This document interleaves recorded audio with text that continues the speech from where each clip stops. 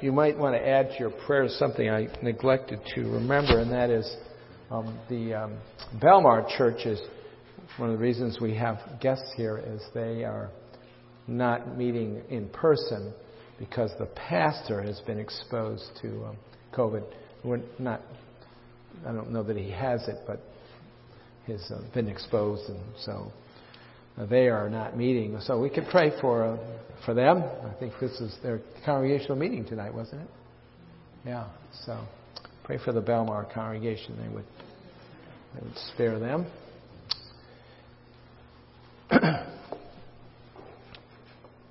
Well, in Revelation 4 and 5, the apostle, the Lord reveals to the apostle John a vision of heaven and of worship in heaven, which appears to be the main business of heaven. What does that say to us? Last Lord's Day evening in chapter 4, we saw the throne of God, and we saw the crystal sea, and the one sitting on it, who is God the Father, described only as having the appearance of jasper and carnelian and surrounded by a rainbow that looked like an emerald, and gathered around the throne the 4 flaming torches which represent the Holy Spirit and the 4 living creatures and the 24 elders, and they're all engaged in worship that initially focuses upon God the Creator. But we're not done yet. This evening we need to look at the completion of this vision, which is given to us in chapter 5. So if you'll turn in your Bibles to Revelation chapter 5, we'll read that text. God's Word, Revelation chapter 5. And then I saw in the right hand of him who was seated on the throne a scroll written within and on the back, sealed with 7 seals. And I saw a mighty angel proclaiming with a loud voice, "Who is worthy to open the scroll and break its seals?" And no one in heaven or on earth or under the earth was able to open the scroll or look into it. And I began to weep loudly, because no one was found worthy to open the scroll or look into it. And one of the elders said to me, "Weep no more.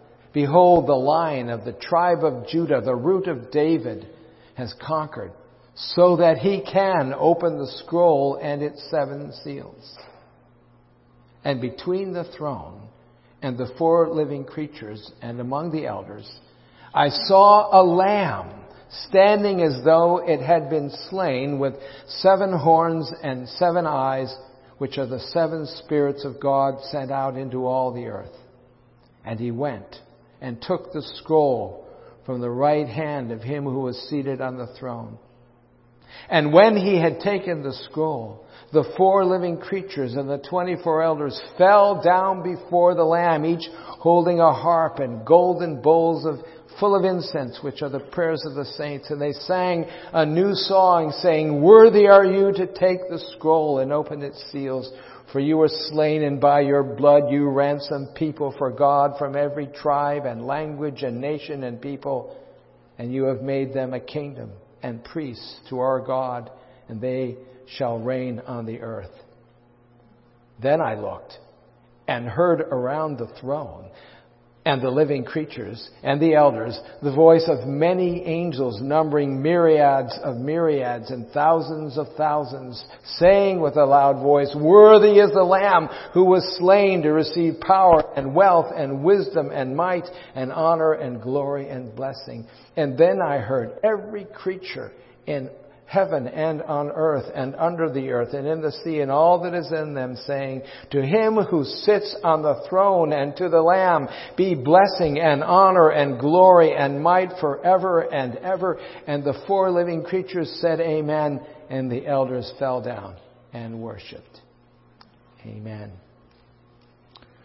Well, in this scroll that's in the hand of God, there is writing both on the front and on the back.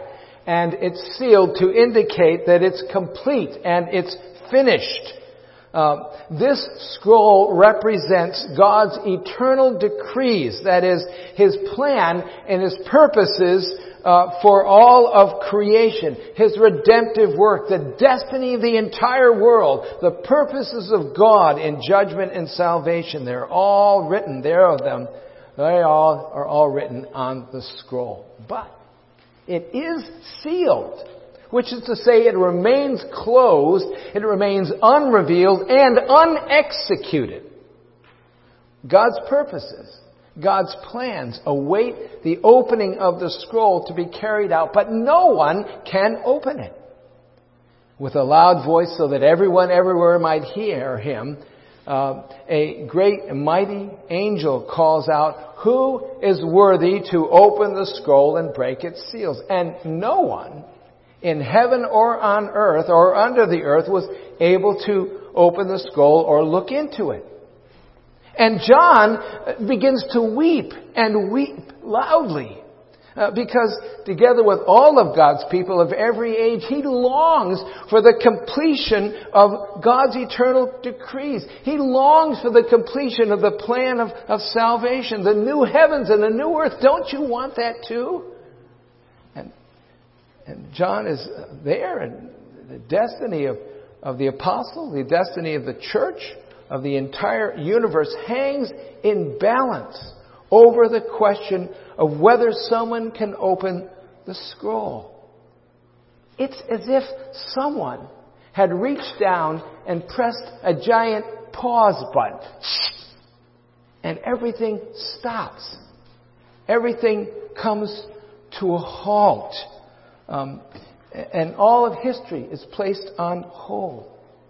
And John weeps until he's comforted by one of the 24 elders, who says to him, verse 5, "Weep no more. Behold, the Lion of the tribe of Judah, the root of David, has conquered, so that he can open the scroll and its 7 seals." Now, who is the Lion? The Lion of Judah, who is this mighty conquering warrior who alone can open the scroll and send history tumbling on? Who is it that John turns to see? He turns, and what he sees is this mighty lion, as named by the elder to John, becomes a meek lamb, looking as if it had been slain. Now, can we possibly doubt the identity of this image? It's clearly Jesus, who is at once both the lion and the lamb. He is the eternal creator, the mighty conquering Lord. And He is also the gentle Lamb of God, despised and forsaken of men, the one rejected out of hand by the Jews and ridiculed by the Gentiles. His name, which this degenerate nation, in which this degenerate has become so common, a curse word, on the lips of children. Here on earth, I hear outside my window this teenage girl screaming to her girlfriend using Jesus' name together with the F word and other choice expletives. While at the same time, up in heaven, the holy cherubim and the 24 elders are on their throne fall down at the hearing of His holy name and hold up golden bowls of incense representing the prayers of the saints reverently offered to the Father in that same blessed name. And they break into this new song to the Lamb of God. "Worthy are you to take the scroll and open its seals." Why? Because you were slain, and by your blood you ransomed men for God from every tribe and language and people and nation. Christ alone can open the scroll. He is qualified. Christ is the Lion. He is the triumphant one who has conquered sin and death and Hades at the cross. And He is the Lamb who was slain and with His own life ransomed, purchased His elect men and women and boys and girls from every place and every age. How could the Holy Trinity ever put up with foul-mouthed men and women who curse one another and God in the precious name of Jesus? It must be the grace of the Father and the mercy of the Son, who out of love that absolutely defies understanding, has become the Lamb of God to make a way of escape for us abusers. He is magnificent. He is worthy. He stands before the throne. And because He is the Lion, and because He is the Lamb, He alone is qualified by His love and by His perfection and by His death and resurrection to take that scroll and to open it and bring about the end of the age. The eternal Trinitarian purposes and plan of God. Now, with the next chapter, which we'll come to, chapter 6, we begin the first of the 7 cycles that will make up the bulk of this book. But before we begin that, in chapters 4 and 5, God has drawn back the curtain of heaven to show us an amazing 5-act worship service, which is the result of, or initiated by, the appearance of the Lion and the Lamb, by His taking that scroll. And it all begins at the center. It begins at the throne, as we saw last Lord's Day evening in chapter 4, with God the Father seated on the throne, surrounded by the glorious light of God the Holy Spirit, represented by the 7 torches of fire. And before them are the cherubim and the 4 living creatures who will not stop day and night praising God, Revelation 4:8, and saying and singing, if you will, holy, holy, holy is the Lord Almighty, who was and who is to come. That's just the first verse. That's the first stanza of this worship song. Because then, with a loud voice, the 24 elders join the chorus. And they pick up the theme in verses 10 and 11 and sing of God the Creator, of God the Preserver, which is the second verse of the song. Worthy are you, Lord and God, to receive honor and glory and power. And for you created all things, and by your will they exist and were created. And then, with chapter 5 and verse 7, and then comes the Lion, who is the Lamb, my Jesus, to take the scroll from the right hand of Him who was seated at the throne. And with this, the elders, the 24 elders, rush forward and they break into yet another verse, the third verse, if you will, in this best of worship songs. This is the song of Jesus. This is the song of recreation, the song of redemption. Worthy are you, they cry, to take the scroll and open its seals, for you were slain, and by your blood you ransomed men for God from every tribe and language and people and nation, and you made them to be a kingdom and priests to our God, and they shall reign on earth.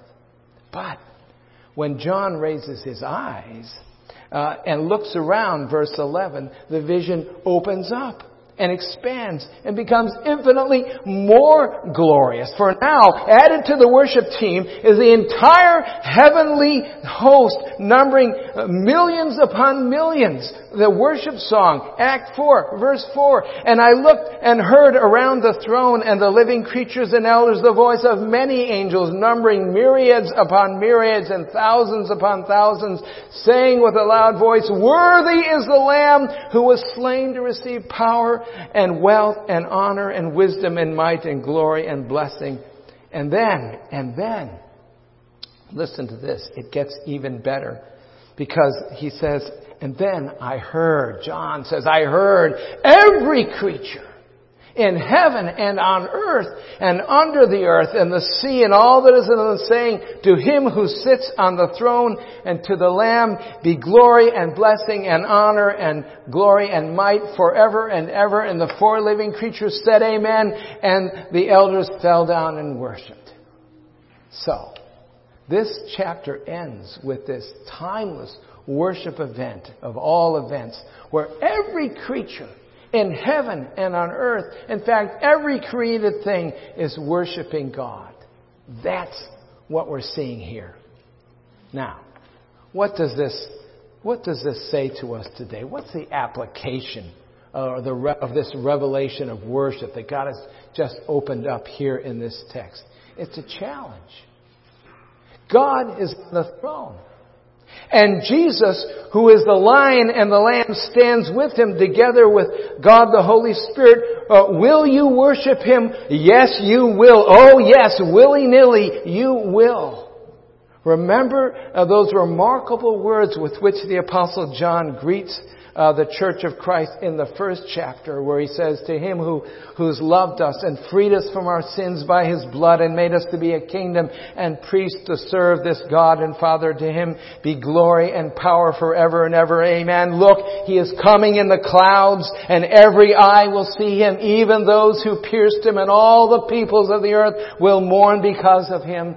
So shall it be. Amen. By which we are to understand, among other things, that all of mankind will be compelled to fall before the Lord Jesus in worship. Many, so many, the tribes and peoples of the earth, as John describes them in chapter 1, verse 7, will worship in unredeemed terror and sorrow or mourning, as it puts it, mixed with self-recriminations, anger, and utter astonishment. Who in the world, at least in our sophisticated, uber-deceived 21st century world, would ever believe it would end this way, right? And if you're among that unsaved multitude tonight, don't trifle with God and His people, His gospel. Ask Jesus to save you. Ask Him tonight if you're not sure, that you might be converted and numbered among the saved of the earth of every age, the redeemed of the Lord, who on that coming day will be worshipped with great delight and with great joy, singing together you will with all of creation this glorious 5th verse of the song of heaven, and your heart will be breaking with love, scooped up in the arms of Jesus and looking at His face. God is the sovereign Lord of the center of the creation. He's at the center. And His Son, the Lord Jesus, who is the Lion, who has conquered death and sin, and who rules over His and our enemies, and who is the Lamb that was slain and crucified to pay the debt of my sin, and worthy of all praise and honor and worship. Revelation, the vision of Revelation in 4 and 5 does not have man on that throne. God is on the throne. And everyone is on their knees worshiping all of heaven, all of creation. Get down, bow down. It is God in Christ that we must worship, now and then, with our words and with our lives every day, because He alone is worthy. 'Tis but a little while, and He shall come again, who died that we might live, who lives that we might with Him reign. Then, O my Lord, prepare my soul for that glad day. O wash me in Thy precious blood and take my sin away. Are you ready for that day? Cannot your heart rejoice and enter into the pleasure of His worship even tonight? Let's pray. Lord our God, we bless You to read such a remarkable passage of worship. And Lord, before all else we see in this book, You want us to see worship. You want us to know that worship is the great thing of heaven and it's the great thing of earth. Help us, Lord, to worship You in all that we say and do this week. We pray in Jesus' name. Amen.